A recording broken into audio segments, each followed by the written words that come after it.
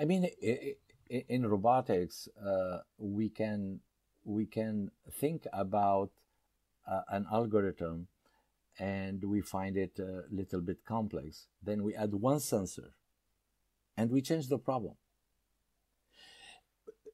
We can have a problem and develop those algorithms, but we take another look at the representation, we change the problem.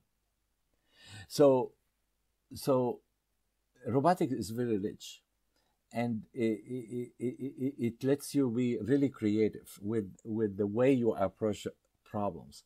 Don't rush to use just like the textbook solutions. We have to think about what we are doing.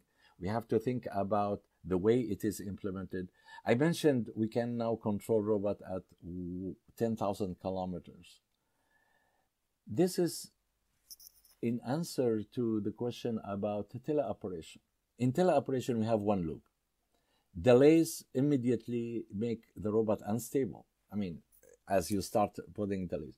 So the solution we brought, which is called the dual proxy distributed autonomy, is essentially to have an autonomous robot in one side.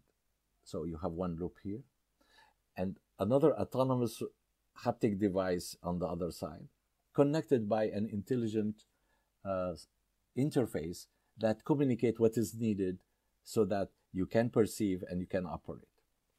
And that changes everything. So it is the same problem, but you reset the problem differently by thinking about other solutions.